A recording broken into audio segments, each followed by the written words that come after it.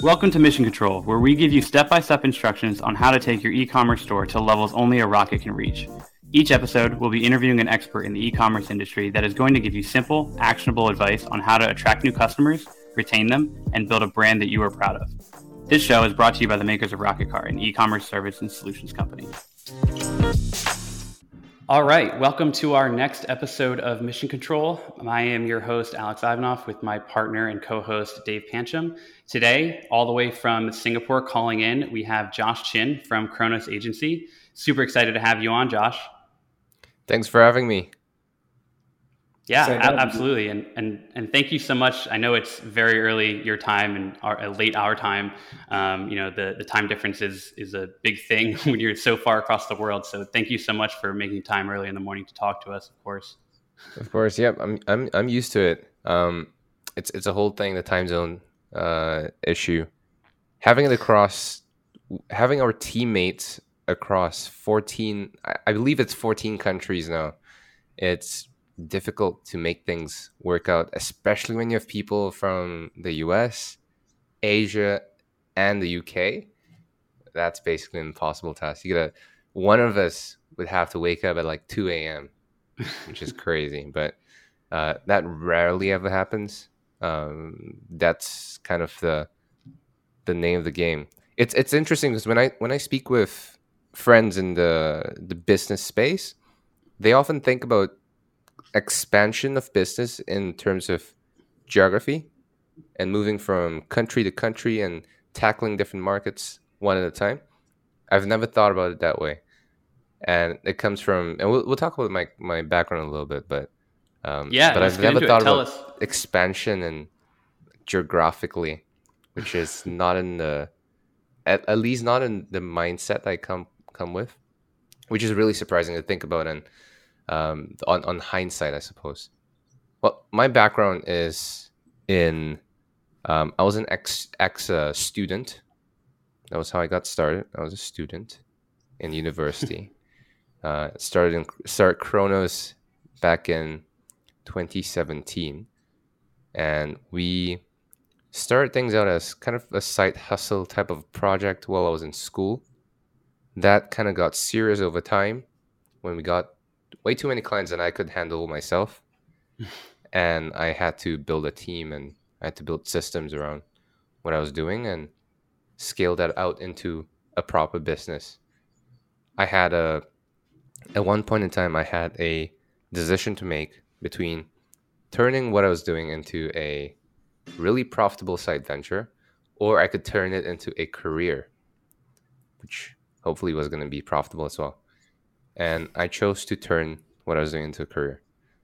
And it was really interesting because I never held a job. I've never had a full-time job prior to running Kronos. So everything that I've learned have been through trial and error, learning from others, investing a lot of time, energy, and money into questions that we had, and kind of building things from what we believed in and our principles versus what has been done before, if that makes sense. So that gave us a lot less baggage to carry with, and that's also a big reason why we don't think about expansion in geographies, in countries, in markets, because we have been global and remote since day one. We've hired from all around the world. We've been working with clients from all around the world, primarily in the US. About 70% of our clients are based in the US. 20% of them are based in Australia. And the rest of them are spread out across the world. And I'm based in Singapore. And my teammates are spread out across Asia, the UK, and Australia and the US. So it's really kind of hard to pinpoint exactly what kind of a business Kronos is and where our HQ is. I suppose that would be Asia and Singapore. That's where I'm at. Right. So yeah. So if you don't mind, question on that. So for us, our team is all across the United States, and then we have a lot of team members in the Philippines.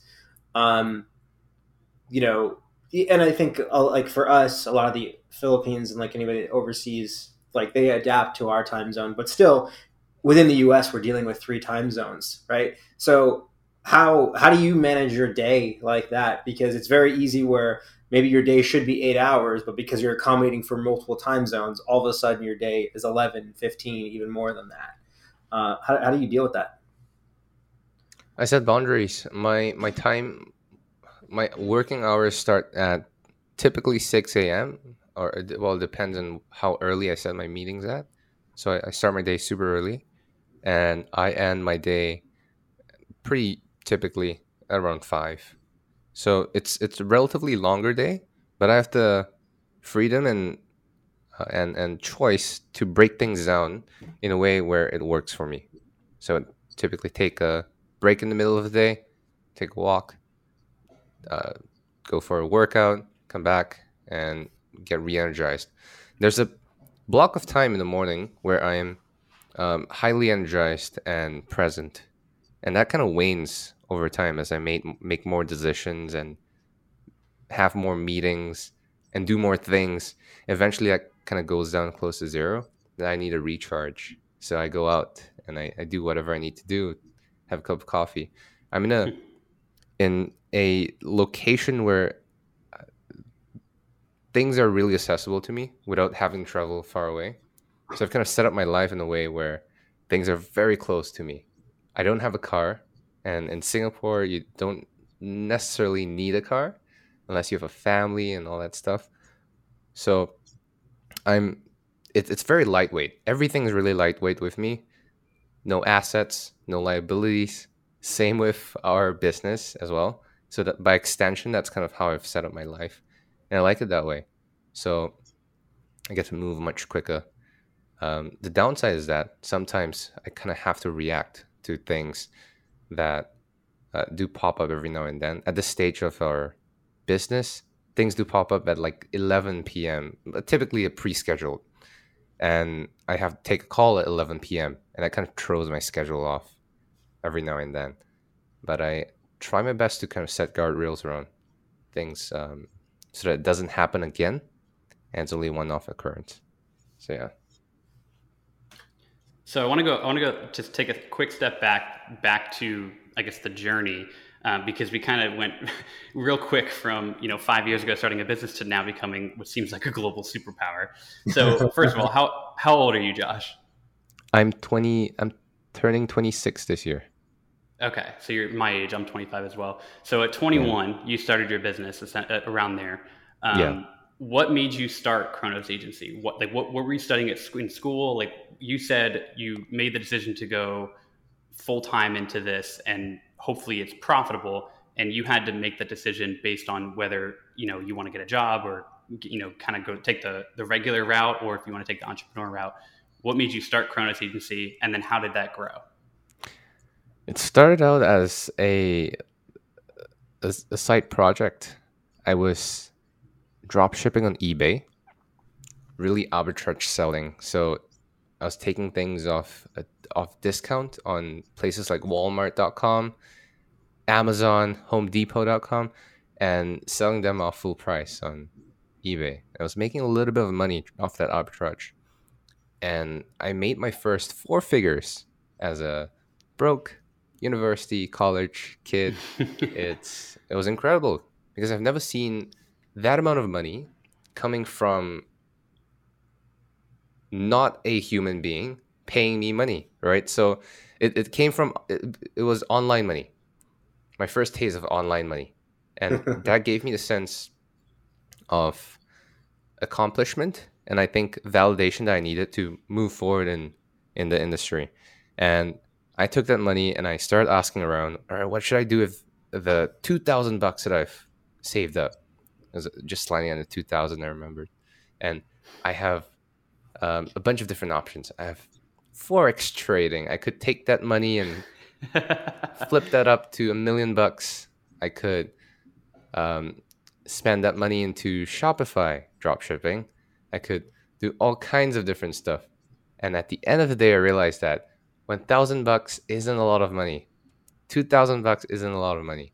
And you can't really do much of it to get the biggest bang for my buck, I had to reinvest that money into myself, into my education. So I bought a bunch of courses, having seen a bunch of advertising on Facebook and YouTube and all that stuff.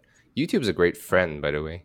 YouTube has helped me so much at the start, especially kind of picking things up and learning about the space, what my options are.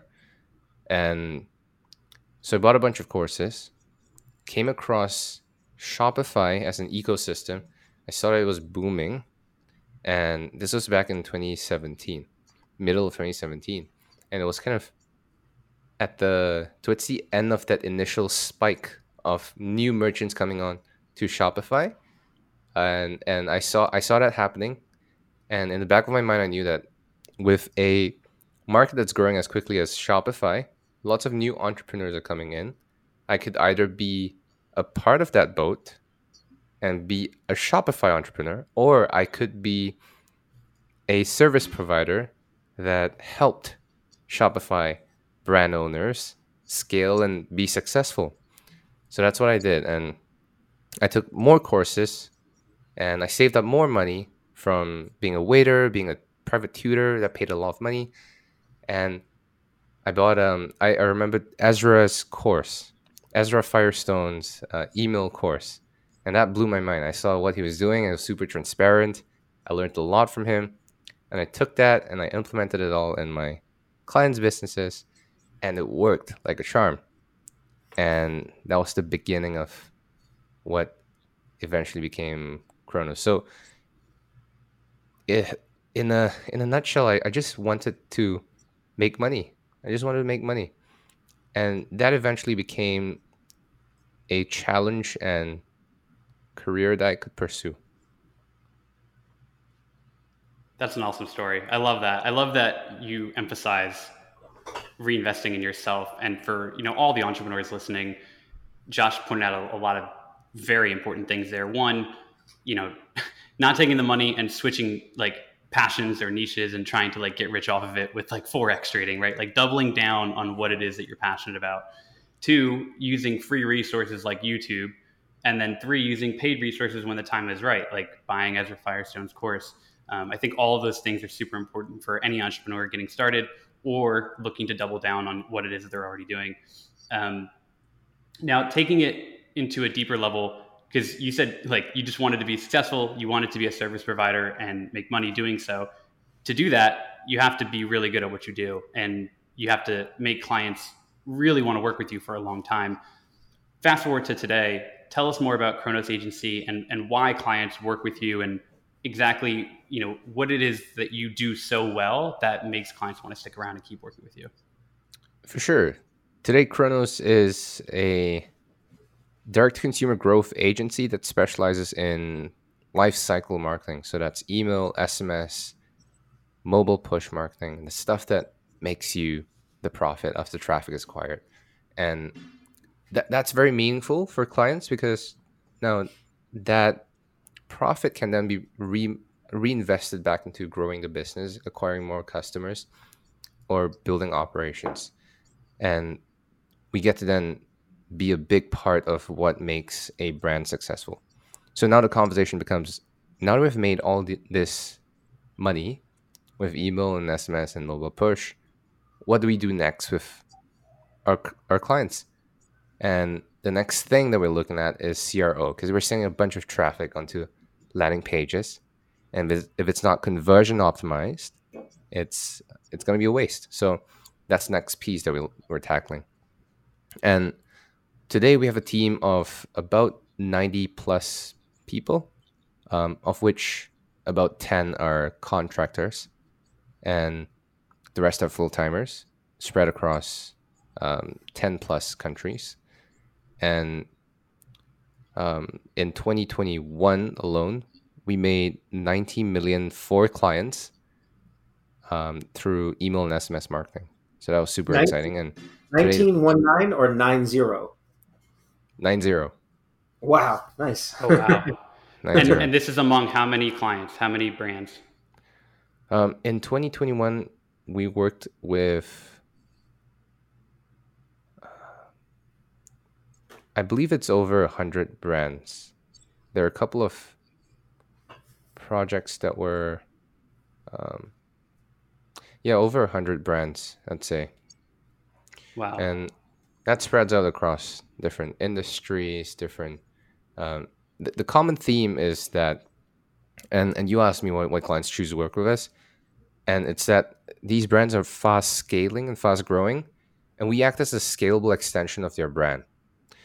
That's really important because hiring a team is incredibly difficult.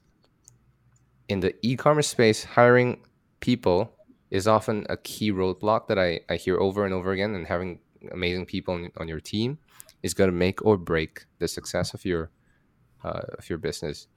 So we become a scalable extension of specifically our clients and marketing departments, which makes it really easy to scale. So that's what we come in to do. Most of our clients rely on us to execute, strategize, implement, and document and report on email, SMS, and all the channels that we partake in, and that gives us effectively puts us in the seat of being a partner to our clients, which is really interesting because being an email and SMS specialist, it's strange that our clients would come to us for recommendations on who they should work with for Facebook, for Google, and all these other channels. But it happens, and I think we're really in a privileged position to be doing that. Why do you think that they?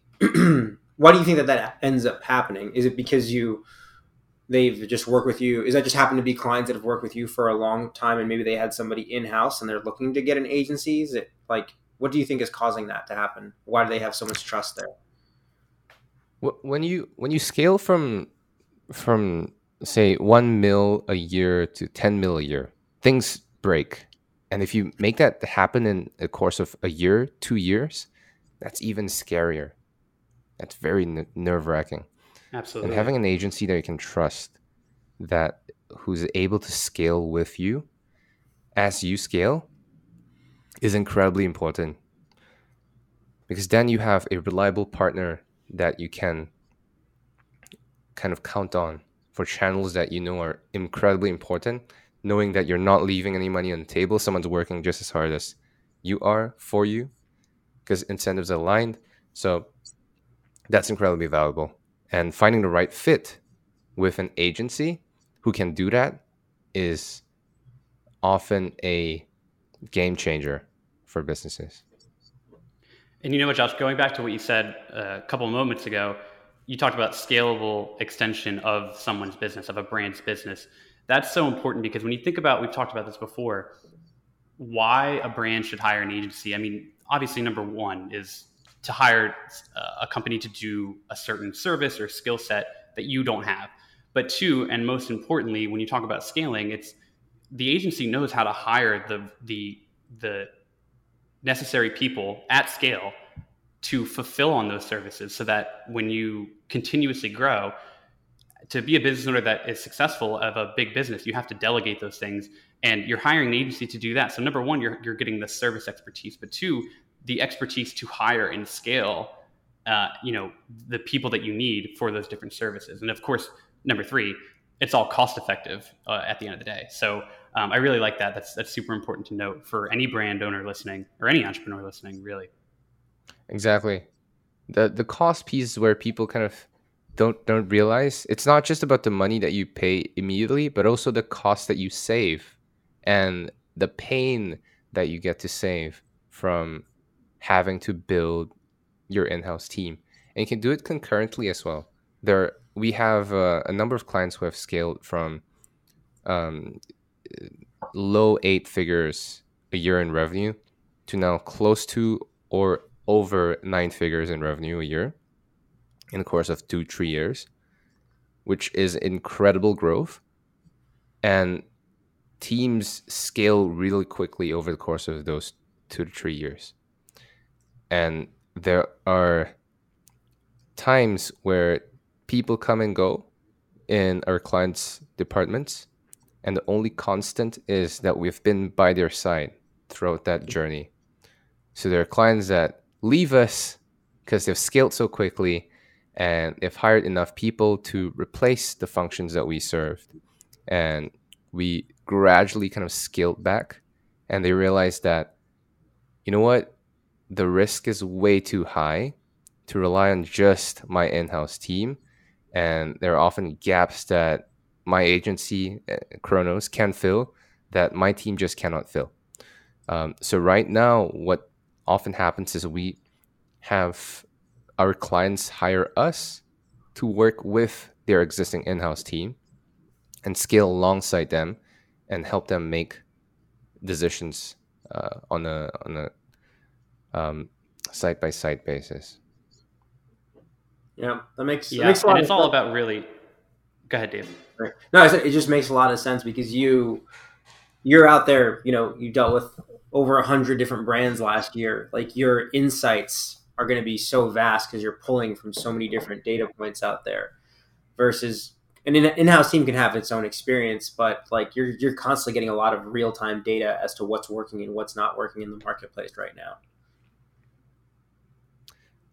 Absolutely, it's key, and those insights from different industries and different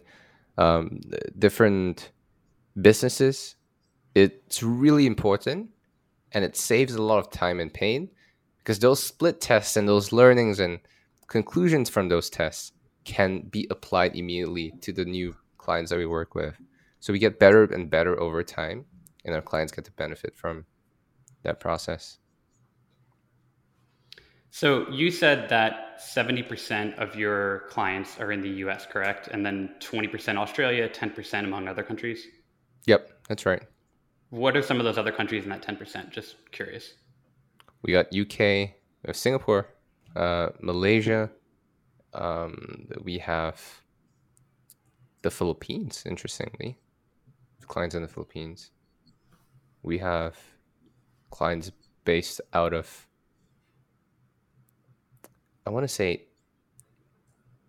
one of the West Europe countries. I'm not entirely sure where exactly, but it's kind of spread out. We have single points, and I'll tell you why. The reason that happens is because we have there are 60% of our clients come from a direct referral of some kind. That means someone made an email introduction, a phone introduction to us. The rest of that 40%, about 20% of which are just brand new prospects that come as a result of marketing, events, and stuff. The other 20% are the result of word of mouth marketing. Oh, I heard about you from this person who talked about you, or this partner of yours that talked about you. So basically a non-direct referral. Yeah, indirect referral, and there are tons of these conversations that are happening, and because of that, we don't exactly have a ton of control over who we get to speak to, good and bad, and who we get to work with. If they're a great client, it doesn't matter where they're at, where they're from, as long as they're selling to an English-speaking country, we typically would be able to help them. And just coincidentally, most of our clients sell to the US in some capacity. Most of them exclusively, some of them majority, some of them across multiple geographies. So that's kind of the way that's set up, that we have set things up. The downside is that we don't have a lot of control over scaling growth. So I don't have a knob that I can immediately switch on and say, I'm going to run more ads, or I'm going to do more of this and get a lot more clients. So that's a little bit frustrating, and one of the things I'm working on this quarter. Yeah, that's a knob that every business wants to have, really. Yeah. On the topic of international clients, for any international brands listening that are selling domestically or internationally, or a domestic brand listening that's selling internationally, what have you learned in the past few years about, specifically with SMS, but it could apply, of course, to email and website development and stuff like that, about compliance, regulations, legislation that you have to follow. Like a great one in Europe is, for example, is GDPR. Yeah. Yeah. So what have you learned? Like, what is the most actionable thing that brands should know to look up and stay compliant? You're never alone in these situations. You're never alone trying to figure out GDPR or SMS legislation and regulations. You would typically be working with, at the very least, a software provider. You wouldn't be building a software from scratch. Sure. Most of the time. For that reason, one of the most important decisions that you can be making is which partner would I want to work with, and are they making sure that they're in line with these legislations that matter. And by proxy, I'm often kind of skipping steps in making these decisions myself. So I would typically have one round of due diligence with the software partner that I'm working with. And once they pass that kind of due diligence process, that they're compliant, they're making sure that things are compliant for the long run. They have a compliance team, and they have members exclusively dedicated to making sure that things are compliant.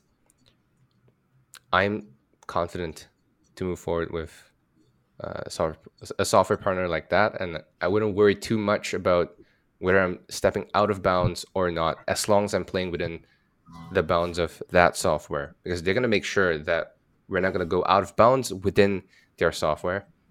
So that makes things really easy, and I don't have to worry too much about making sure that things are within compliance. That makes a lot of sense. So off the top of your head, which ones do you know, like software providers that are pretty much green light, safe to use, and they're also going to provide the necessary guidance to make sure that you are compliant when you use their software? Because obviously they want to protect themselves. For sure. With SMS specifically, it's gonna be any of the major SMS software providers.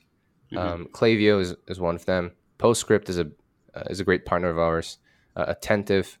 I know there are a couple of others out there with Emotive, SMS Bum. Definitely do your own due diligence. Check them out. Make sure that they're compliant. But most of the larger software providers would have a compliance team. They would have checks and balances in your account, in your software license, to make sure that you don't go out of bounds. Things like with SMS, it's pretty clear cut. Only send texts to people who have opted in to receiving texts, and always give them an option to unsubscribe. Those are some of the key things, and it's already pre-built in to the software that they make sure that you do that. Otherwise, the risk with not doing so and going out of bounds is that you'll be paying anywhere between $500 to $1,500 per text that's sent if someone ends up suing you. And that is effectively life-ending for a business if you think about the scale of SMS sends. Yeah, I mean, we're talking about thousands and thousands of dollars at scale. Millions, yes. Yeah. Yep. Even for a small brand. Even for a small brand, it doesn't take a lot. Say, even if you have 100 contacts that have never opted in, and you wanted to try your luck with an SMS, and you did a cold SMS campaign to a list of, say, 100 or 1,000 people, that's $500,000 in fines at the very minimum. It's never worth it. So that's a pretty penny. Have you had some clients ask you to do it? No, primarily because we are pretty conservative with SMS with our clients, and our recommendations are typically leaning towards the conservative side. And our software partners that we work with very closely set in place guardrails to make sure that doesn't happen as well. Right. So what does conservative look like in terms of texting? Like, how often would you suggest a brand that you're working with text their opted-in list? Conservative would be about once or twice every other week. So that's conservative. I typically wouldn't go as conservative as that. I'd recommend brands couple that up with automations. So new customers would receive anywhere between 1 to 2 texts per week, typically, with cart abandonment texts, with welcome texts, post-purchase texts, and all that fun stuff. That being said, that's kind of said and done, and people typically know what those are, and you can kind of Google that online. What I'm excited about are conversations with text, because that's where the real power of SMS come in. With conversations, you get two-way conversations that could drive the needle forward if you're coupling that up with humans on a back end when humans are required. So with platforms like PostScript, Klaviyo is introducing their two-way feature as well. I believe it's live. And all of that coupled with a tool like Gorgeous, a help desk, or Zendesk, we prefer Gorgeous. That's going to help you control the conversations that's happening with both prospects, prospective customers, and existing customers. And you get to build in lots of additional sequences on the back end with your customer support team that then you can turn into a profit center versus just a cost center, which is incredibly powerful. And that one-on-one relationship that you're typically able to build offline in a retail store where you go to your favorite store and you know your guy, you can now do that online with conversations. So that's what I'm excited about. So can you give us an example? So let's say, a good example, and you're in a department store shopping for clothes in real world. Give us an example how that is going to change going forward with technology and societal standards for two-way texting. So at the start of the interaction, so let's say you're selling a bunch of different products, and customers typically come in with an exploration discovery mindset, and they're trying to figure out what's best for them. You have say a supplement store, and you have all kinds of supplements and all kinds of health concerns and all kinds of health benefits. If you're in a, say, what's a popular supplement store in the US? GNC? GNC, yeah. GNC, yeah. Right. When you walk into a GNC, you ask your retail assistant, hey, I'm looking to improve my sleep. Where should I look at? And they're going to point you to the sleep section. And you're going to go, all right, I have supplement A in my cabinet. I'm looking for something else a little bit more stronger. What do you recommend? And they're going to point you out to this supplement, and you're going to buy that supplement. And if the retail assistant is doing their job, they're going to be like, hey, by the way, when you wake up in the morning, you might want more energy. This is the best supplement to complement what you just bought. An upsell, right? So imagine all of that. You picked a great example because GNC is so good at that. Exactly. You walk into a GNC, they're going to try and sell you for days. You spend 3 times the amount of money that you expected to. That's training. That's training systems and SOPs, right? Now imagine putting all of that together and automating the first half of that interaction. So going into a store, a website, and initiating a conversation through SMS, or coming in from social media and having someone text a keyword to a short code, a number, and initiating a conversation that way, and starting that process, right? Hey, what are you looking for? If you're looking for sleep supplements, press 1. Energy supplements, press 2, and so on and so forth. This is a bot. By the way, if you need any help, press 0, and we'll send a real human being right with you. And that process, kind of the self-serve process, can happen, say, 50% of the time, and you're going to find the results that they want, and they're going to get to the outcome that they want and make that purchase. And you can build in upsells. Hey, people who bought this supplement also bought these other supplements. You might like these. For instances where conversations get rerouted into the help desk, you got to make sure that your people are well informed, and well prepared. So that's where your SOPs come in, your presets. With Gorgias, it's pretty easy. You could kind of preset responses for your people and put in place automations that allow for personalization to happen at scale as well.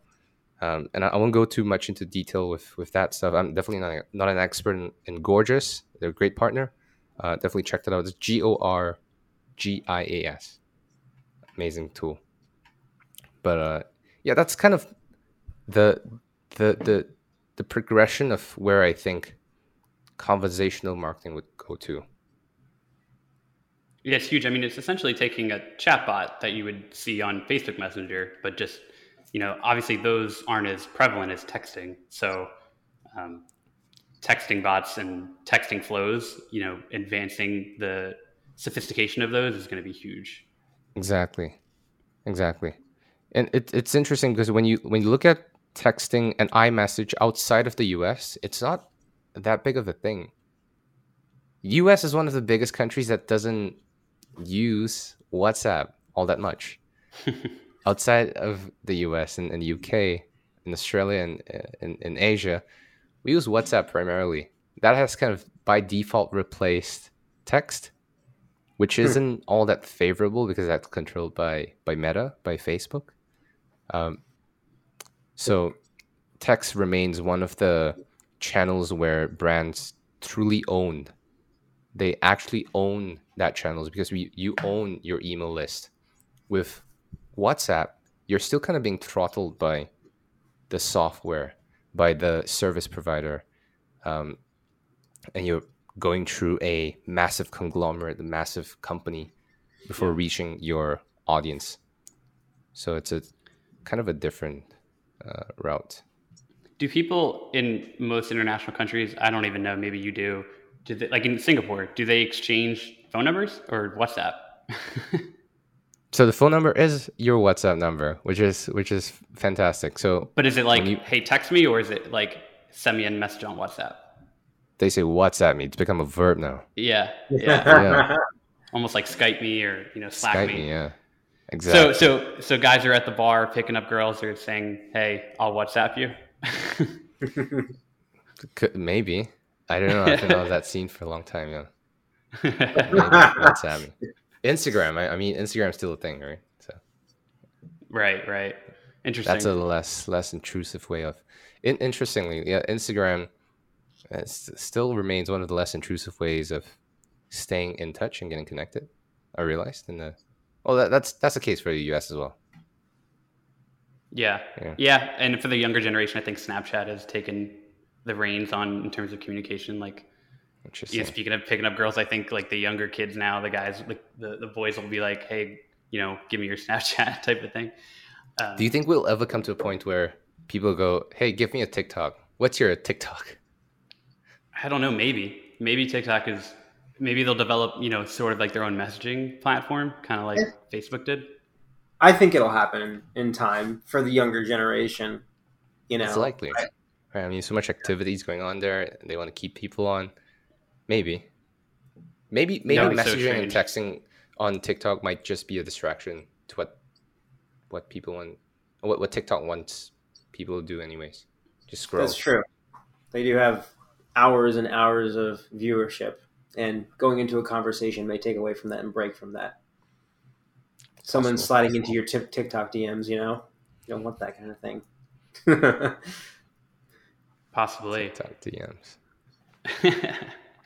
Going down in the TikTok DMs. So with the texting flows that you're talking about for SMS, primarily in the US, is that technology, is that software technology available for WhatsApp internationally? There are limitations. I'm not the most educated on what's happening in the WhatsApp space, but there are limitations with WhatsApp automations. You can make that happen with a WhatsApp business account.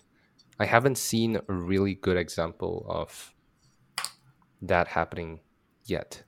The interesting thing is that outside of the US, especially in Southeast Asia, because WhatsApp is so prominent, businesses are often using WhatsApp as a business communication tool. It replaces Slack, Right. which I hate, Yeah. which is insane. So we don't do that. We have everybody come onto Slack, and if they don't have a Slack workspace, we'll create guest accounts for our clients.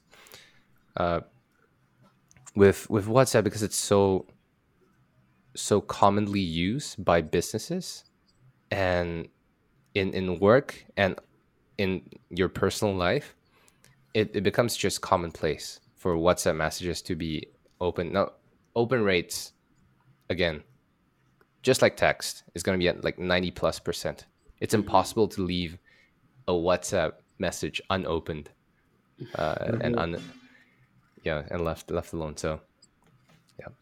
No, I agree. I hate that too. Anytime anybody in business wants to WhatsApp me, I'm kind of just like, can you do something else? Can you email me, hop on my Slack, do something, maybe even in Instagram, because your personal number is attached to it. And it's kind of, just, you kind of want to separate the two. And that's what shocks me the most about businesses wanting to interact with their customers through WhatsApp, because they're, I get that they're asking for their phone number anyways, but, peer to peer, you're asking for your number instead of like a business relationship platform. But well, it works, and I think it really depends on, if you look at the landscape of e-commerce and consumer behavior as a whole, it's largely controlled by 3 or 4 major corporations, major companies.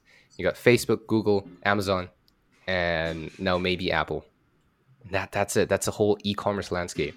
Every tiny shift that these companies make sends waves down our industry in e-commerce. And as much as we try to optimize for media buying, ad spend, and all these paid channels and all these channels that we feel where we have control over, we are largely controlled by the major shifts are happening externally, beyond our control. So that's the stark reality of a world that we live in today, where every little change can make or break waves and waves of businesses in the small, medium-sized sector. Yeah, all the Apple changes, how much has that affected the whole e-commerce industry, from Facebook to email? Massive. Q1 was incredibly tough for a lot of our clients, and by extension, us. The changes that were made have, plus everything that's happening in the world today, kind of all added together and caused a massive impact on businesses that we worked with. Can you talk brands? Sorry.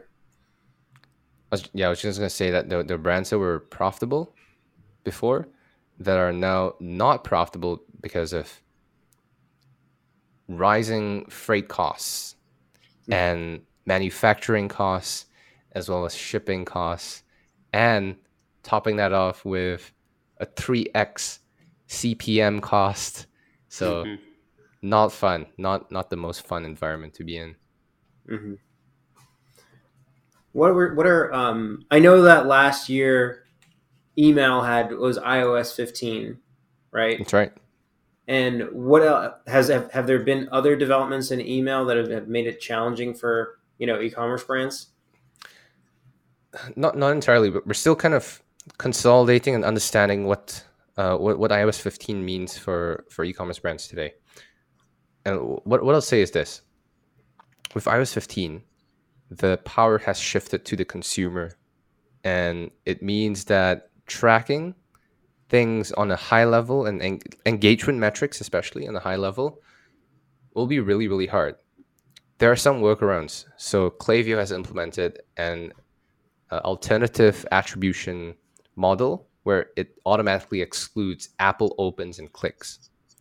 So as proxy, you kind of have a pseudo understanding of what your true open rates are and what your true engagement metrics are. The one thing that it really affects is open rates. So for people listening who are not aware of what's happening with iOS 15, Apple users now have the Apple Mail users now have the option to mask their open behavior, which means that emails that they receive are going to be automatically routed through a proxy, opened, and having all the links kind of cleared up and all the little pings happen, and then rerouted back to your inbox once you decide to actually open it. So what we see on our dashboard on our email softwares is that open rates for Apple Mail users are going to be 100% because all of them are going to be opened. So it skews our data significantly. That being said, click rates are still accurate. So that's still a good measure of success. We still have best practices that we can rely upon based on data that we've built over time and learnings that we've built over time. There are alternative methods of and indications of engagement, including building zero-party data and first-party data using quizzes. So quizzes has been a great friend. So tools like Octane AI and prehook.com, those are really great tools to build quizzes and collect zero-party information from your customers, which means that these are things that your customers tell you. That's what I've never heard zero-party data before. So is that what it is? Like when they take a survey and they voluntarily give it that way? Correct. So zero-party data, that's data that's voluntarily given. First-party data is what's the information that's gathered on your website, and that's the behavioral information that you gather from a subscriber's or visitor interaction with your business. So with zero-party data, that's powerful because you get to build a set of preferences,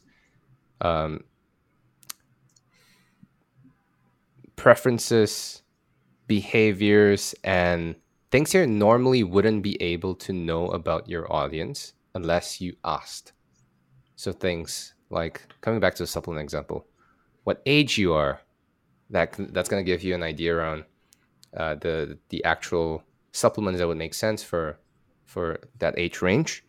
What gender you are, what well, that's a tricky one. Gender, maybe sex, right? What sex you are, what ailments you struggle with, what are your health goals. Those are things that you could build in as automations on the back end. Once you have gathered enough information, you could upsell, cross-sell, and build automated promotions and sequences around those preferences and information.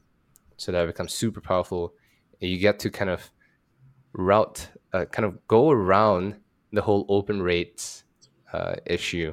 Because what we're doing with open rates and testing for higher open rates is we're testing for which audience segments respond better to which angle and which style of copy, which gives us a kind of a pseudo indication on what their preferences are. So if you're able to kind of go directly to the consumer and say, hey, tell me what you want and tell me what your preferences are, you're able to kind of bypass all that nonsense. Yeah. I mean, the best example of this zero-party data thing is Facebook's advertising model, right? Everybody willingly, when signing up for Facebook, gives their age, gender, where they work, what they're interested in, all of these different demographics and psychographics that you pretty much don't give any other platform ever. Yeah.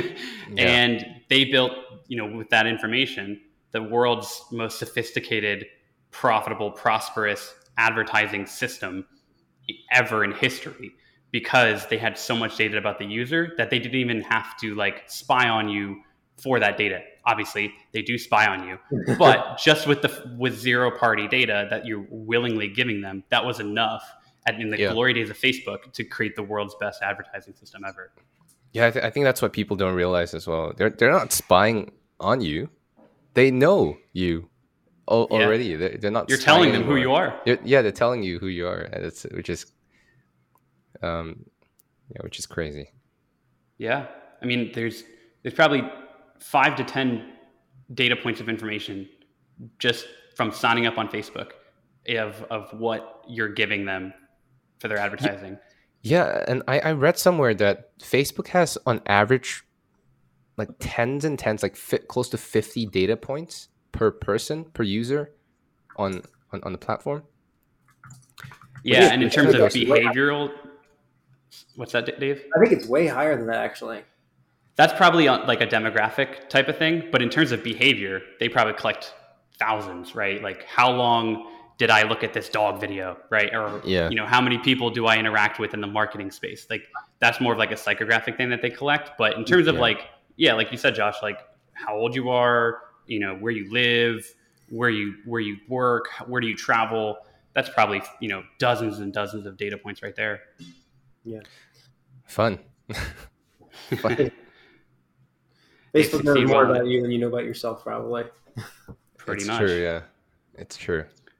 So on the topic of tracking, Josh, Corona's agency talks a lot about increasing revenue and LTV and tracking lifetime value. That's what LTV is for anyone listening. Can you walk us through when you're working with a brand or even just getting started with them, how do you track lifetime value of a direct-to-consumer brand customer? Like, how do you actually calculate that? It's easy. If you're in Shopify, way easier.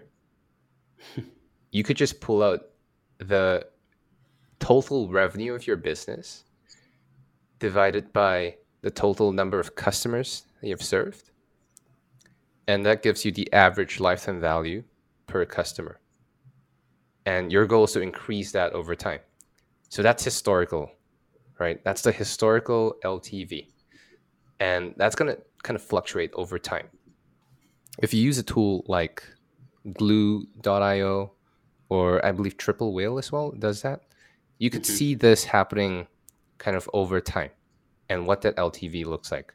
And you can optimize for your LTV by making decisions in your business, like upsells, extensions of subscriptions, and things of that nature. So that kind of streamlines everything that you do into a single North Star metric, which is really important because now you're effectively growing your return, your total return on ad spend. And obviously, I'm not on the paid side of things, but what I understand is that ad costs are rising, and it's getting you understand correctly. way more difficult to acquire a new customer, right? So, for that reason, it's really important to think about how you're liquidating that ad costs as quickly as you can, but also how you're profiting over the long run with that customer, and how long does it take for you to get to profitability with a single customer. Then that gives you the confidence to say, all right, I know that I'm going to get profitable by month 2, because a typical customer stays with me for 6 months and they spend $50 on average per session, and they purchase 3 times over the course of 6 months, right? All of that information is going to give you the confidence to say, this is what I'm willing to spend per acquisition. This is how aggressive I can get. And this is how I can optimize my front end and acquire traffic in a way that suits my business. So that gives you a lot of clarity and a lot more control over your competitor. The business that wins isn't necessarily the one that has the cheapest CPA per se, not always.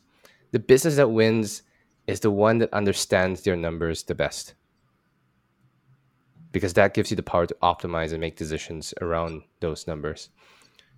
The LTV piece with email specifically, if you're in Klaviyo, which I suspect today most Shopify brand owners have Klaviyo installed, you could look at predicted and predictive customer lifetime value, which gives you a sense of, and what I don't like about that feature is that it's a relatively unknown how that's calculated. So it's a black box, but it gives you a good indication over how well you're progressing over time with how much your customers are going to be spending with you over the lifetime of that customer.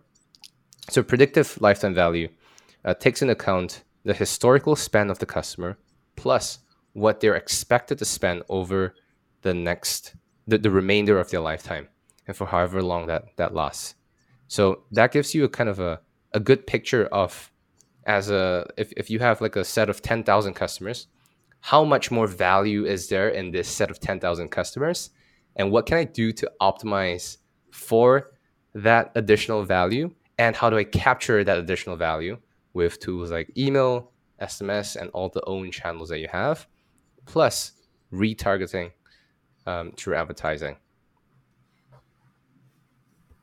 I wish we in the production editing of this episode, what you said about the businesses that succeed know their numbers. We should drop some fire emojis all over the screen, because that was some good stuff. So I hope why don't you repeat that, Josh, for everyone listening?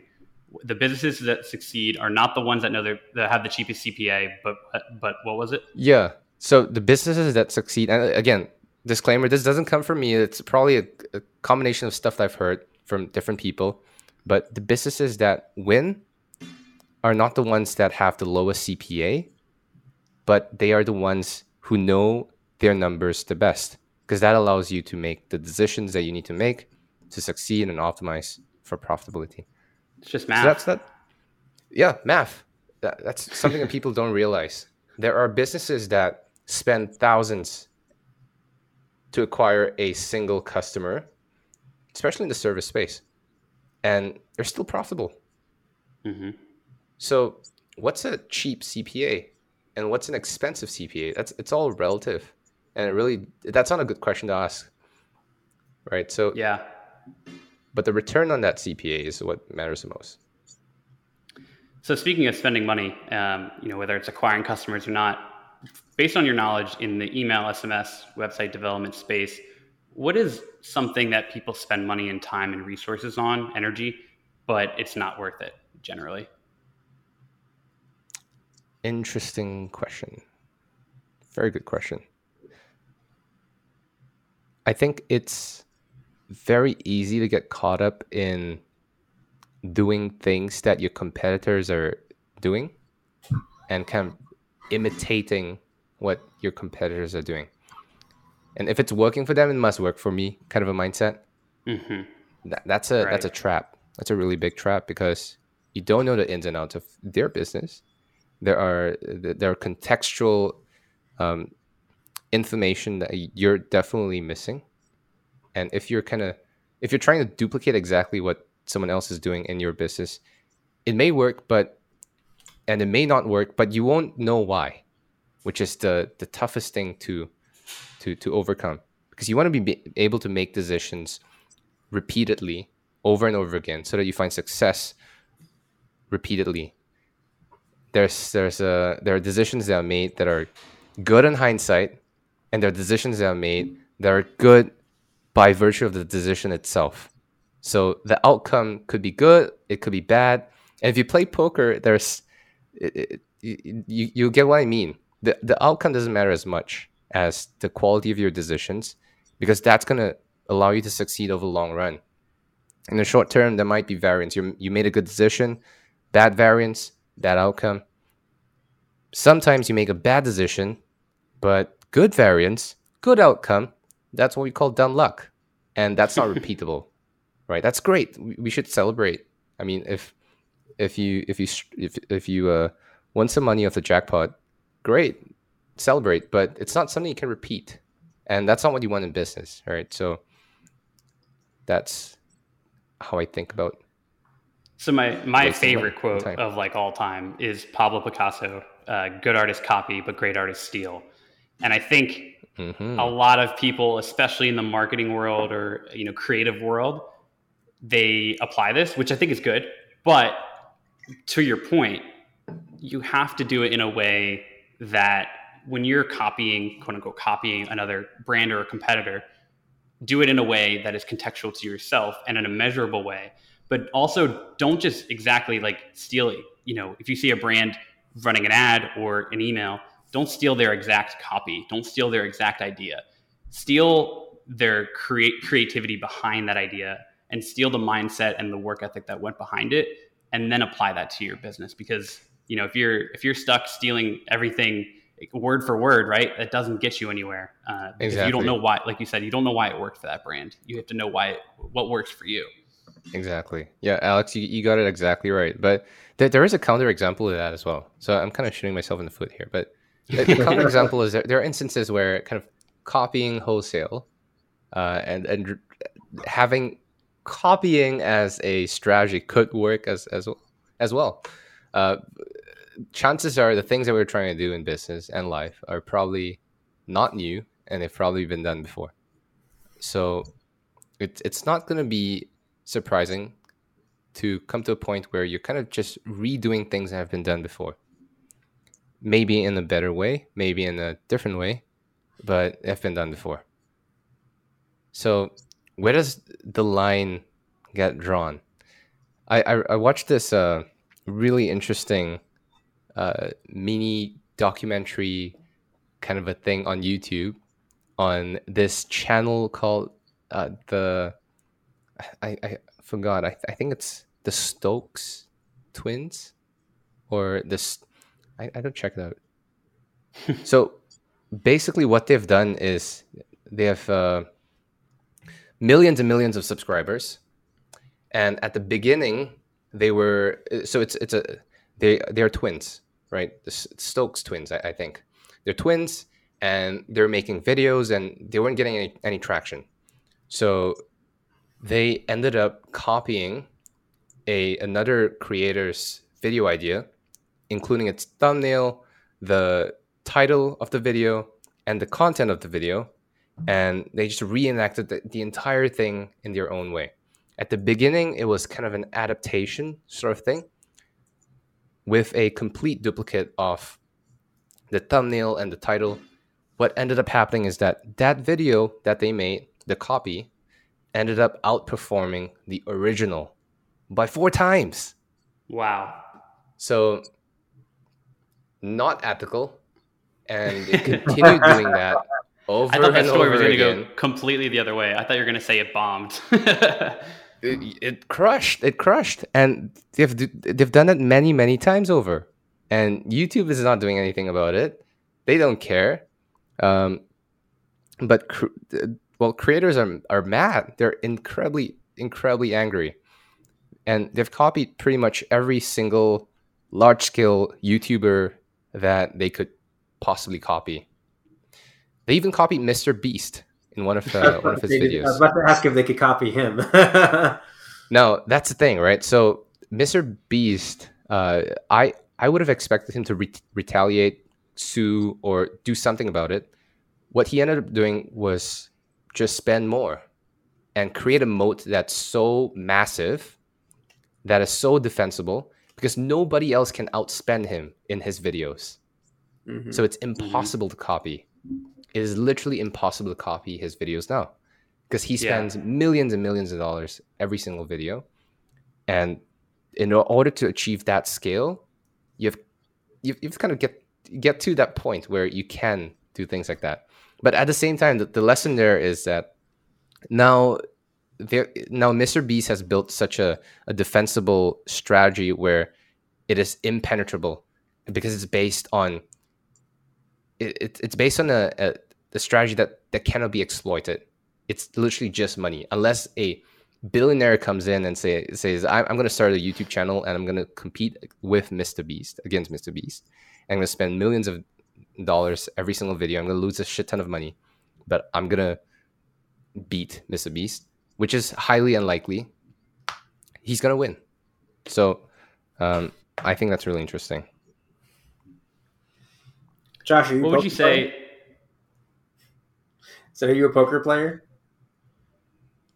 Yeah. So one thing you got to know about me is that I have a obsessive personality, and that means when I find interest in anything, right now it's longboarding. Before that it was tennis. Before that it was, and I get bored very quickly, so I move from one thing to another and I go really deep into each of these things. And poker happened to be one of the things that kind of latched on and have been with me for a long time. and I go really deep into the mechanics of poker, why it works, the strategies that make it successful. I spent a lot of time studying poker back in the day. So Yeah. You're just like me, man. Last year for me, the past 12 months or so is chess, and I'm starting to think it's gonna, for the next 12 months, be golf, because I've been trying to get more into golf. So maybe if I talk to you in a year, I'll be on the pro tour. Very cool. Very cool. Just kidding. It's unlikely to happen. Let's see. Yeah, No, it's not going to happen. I think the addictive personality is definitely an entrepreneur thing.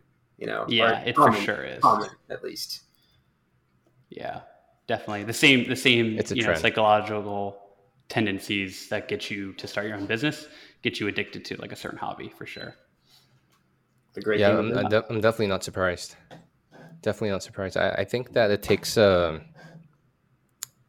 build something from scratch and persevere through it all, and not see any results for quite a bit of time. It's challenging and it's demanding, and it takes motivation that's beyond motivation that you can find off a YouTube video. Yep. Yeah. It's funny. Josh, going back, looking at the past 5 years, what do you wish that you knew when you first started that you know now? How to speak Korean? No, I'm kidding. Why Korean? No, it just came off the top of my mind. One thing that I wish I knew, I wish that I should have spent more time defining problems and spending more money finding solutions than I did. More time defining problems, defining and refining problems, problem statements, and spend more money finding solutions. Yeah. So essentially failing faster. Yeah. Kind of. But spend money. Yeah. Failing faster and more expensive. Do you feel like you did not spend enough, or you were too slow? I think we moved it a little bit too slowly, and then again, on the flip side, I didn't exactly have a ton of experience to draw from, and I was doing things as I learned them, and it was kind of building a spaceship while it took off type of a thing. So on one hand, I don't think that I would have been able to do it any other way. On the other hand, knowing what I know now, I think I could have spent a lot more money fixing problems and spending a lot more time defining those problems in the first place. If I remember correctly, didn't your agency grow really fast in the beginning? We did. We made over 1 million in revenue in the first year. Wow. Very profitable. Massive lesson. We were incredibly profitable, but incredibly unsustainable, because a lot of the workload ended up coming back to me and to my co-founder. And we had basically no middle management, no operational team, and it was incredibly painful. So we took a lot of that profits, built a really sizable operational team. And in the agency space, it's just three things, isn't it? It's acquiring customers, servicing those customers, and making sure that things don't break with operations. And we broke things because we had no operational foundation. So that's why we kind of spent money building over the past couple of years. Yeah. Wow, that's impressive, man. Good for you. I know we said this a couple months ago when we last talked, but I really tip my hat off to you and what you've done in just a few years. It's really fascinating and admirable. Appreciate that. Yeah, a lot of the times I feel like it's not deserved. A lot of times this is the kind of, I think the mindset of I'm not sure if people go through this, but this is something that I deal with a lot. The self-talk, right? And the self-talk always ends up with, I was just lucky, and I'm not sure if I can repeat this. Is this dumb luck, like we talked about? Or is this something I can do again? And it's really hard to answer, and it's really hard to kind of think about. I guess some people call it imposter syndrome, right? I was just going to say, yeah. Yeah. But I think every entrepreneur suffers from that a little bit. And I think it's important to note that, Mark Cuban, one of my favorite entrepreneurs, says all the time, like all the most successful of us are always like a little lucky. Like you can't, somewhere along the way, something happened coincidentally in your favor. And would it have happened otherwise? Nobody knows, but there's some luck for sure. Yep. Don't deny the variance. Yeah. But you were putting yourself in the position to get lucky though, right? You can't, right? It's true. Creating your own luck. It's true. I don't deny that. And I acknowledge that I've put in a lot of hard work, and my team has put in a lot of hard work to make things happen and put us in the position that we are at today. But it still is nerve-wracking, because now here's the conundrum. On one hand, you kind of want to be thinking this way and always kind of be on your toes and not settle and not be satisfied. But at the same time, that's going to cause a shit ton of anxiety if you're not present and grateful for what we have today and where we've come from. So I think I'm just trying to find a balance between the two right now. I definitely suffer with the anxiety as well. And it's funny, one thing that resonated with me in your story, what you were saying earlier, was that you took a course by Ezra and you did what he said to do, and you're like, and it worked.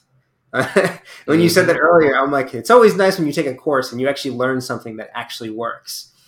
And then, but then it's so funny. It's like, because if I understand correctly, or what was resonating for me, because that happened with me too. It's like I learned something in a program, I implemented it, it worked, and that started the business. And you're like, I wasn't the genius that figured this out. I just copied and pasted it, like basically.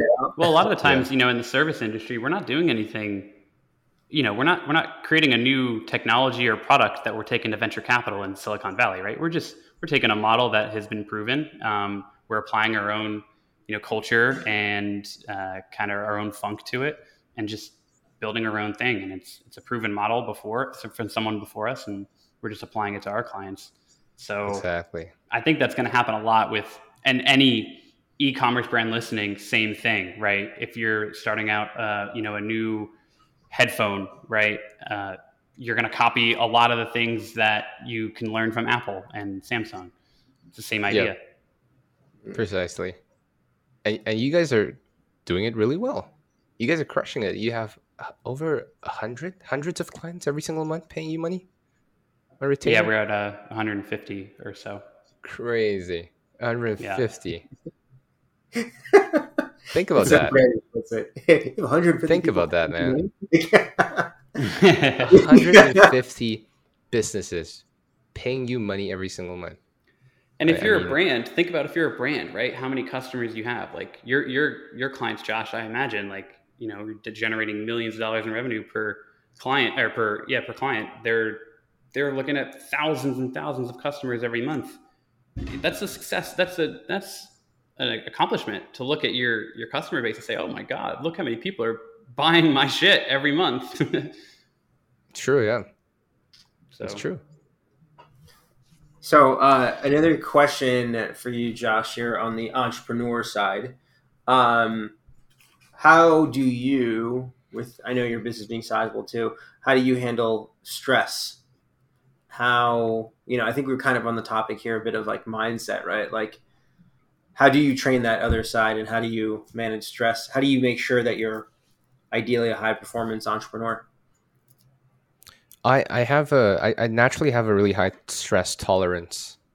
But I'm also very aware of how I deal with stress. What's my fight response? And it's typically an escape of some kind. Longboarding? Some kind of an escape. Yeah, maybe. Yeah. And that's why I tend to get obsessed with things outside of work. And there's always going to be new stressors that come by that is going to be challenging based on where I'm at right now in my life and in my business. Looking back at the stressors that I've faced over the years, obviously they're insignificant now, and it seems like it's stupid for it seemed like it was for nothing, stressing out for nothing, right? But knowing that, it's also important to kind of keep in mind, at least for me, that there are more important things in life than what I'm dealing with right now. And I guess that partly comes from gratefulness. And Gary Vee is a great guy to remind us all of that. Um, being grateful for where we're at and what we have today, and doing something nice for someone else. I think that puts us in the position of removing from our self-centeredness and putting our attention towards something else that's worthwhile and someone else that's worthwhile. That helps a lot. With the stresses and the issues and the problems that I just cannot avoid. One of the things that's been really helpful for me is surprisingly a supplement called ashwagandha. Oh yeah. Of all things. Yeah. I've recently, might be placebo, but I feel a lot more in control and just a lot more present. But I mean, whatever works, right? Whatever your little ritual could be. Mine is just swallowing a bunch of pills in the morning, a bunch of herbs. Whatever gets you in the position to tackle. What kind of herb, Josh? I'm in Singapore, so you don't get a lot of variety out here. You got ashwagandha. There's a bunch of other stuff. L-theanine. That's not a herb. That's a amino acid. Now, I think. Yeah, a bunch of nootropics. I got lion's mane mushroom. That works like a charm. Swallow a bunch of those in the morning as well. Gotcha. Yeah, no, there's a lot of helpful ones out there. So I know we're running low on time here. I want to move on to our signature question that we like to use to round out every episode with every guest. Let's do it. If you could sit in a room with a bunch of mentors once every morning to help guide you, who would be in that room? They could be alive or dead. That's a good one. I would have Ray Dalio would be in that room. Ray Dalio's book Principles was a huge inspiration to the culture that we've built at Kronos, and the beliefs and the values that we hold at work today. And I'd love to pick his mind on the decisions that we're making. And that's a good one. Yeah, I would probably spend some time selecting the key executives of my competitors who are way ahead of me, and have them all in that same room as well. And I'll ask them questions around how they've done what they've done. And the surprising thing is that this is one of the things that I really truly admire and enjoy about our industry, is that people are generally very open and very giving, especially if they're way ahead of you or just a couple of steps ahead of you. Because those that are ahead of you have gotten to where they're at by having the mindset of abundance and knowing that if I help you, it's going to come back to me someday, and I'm growing the industry and I'm not shooting myself in the foot. And if you step outside of the internet marketing space and the marketing space in general, and say you go into, what kind of clients do you work with, Alex? Do you typically work with? So we work with fitness clients, fitness studios, and e-commerce Okay. brands. Now, so do you see a difference between e-commerce brands and how they kind of operate and collaborate across like competitors versus fitness brands and how they kind of collaborate or compete with their competitors? Do you see a difference in that regard? Oh yeah, I mean, just from a locality standpoint, geographical standpoint, you know, a, a gym owner is just really looking at who's across the street, down the street, and Mm-hmm. how can they beat them. Whereas an e-commerce brand is, all right, what other national brands are there in my sector? So that's the first thing. The second thing I would say is, you know, the model is completely different, and so an e-commerce brand has to look at everything from, you know, their advertising funnel to their website to their product design, you know, different things like that. A Mm-hmm. gym, they're really looking at, they don't care so much about their website as they do their marketing, their sales system when people walk in the door, what the Right. experience inside the gym is like, in person, physical. You know, it's a lot. Everything is so different in terms of how you're looking at your competition. I find I hope that that answers your question. I find that in the e-commerce sector, people are generally much more open to sharing their trade secrets and how they do what they do. And I Mm-hmm. think that's really, really helpful for someone who's really new, relatively new in the business space and the e-commerce space, and being able to collaborate and latch on to the learnings of others and being able to contribute and share my learnings and understanding to others have been a big part of how we've been able to grow so quickly. I've Abundance, recently had a right? conversation about asking a. So I've had a I had a friend who reached out on Facebook. He had a bunch of these questions for me, and I ended up introducing or turning him to a competitor of his, and kind of having him connect with that person. And the response I got was, I would how would I be able to collaborate with this person? How would I be able to have an open discussion? I said, just do it. Some of my best ideas and best insights come from direct competitors that I compete with, that I share insights with on a very regular basis. And that's been game changing because we know that the industry and the pie is so big, so large that no single business can consume the entirety of it. So if the industry is growing and scaling really quickly, as is with e-commerce, you're typically going to find uh, situations like this.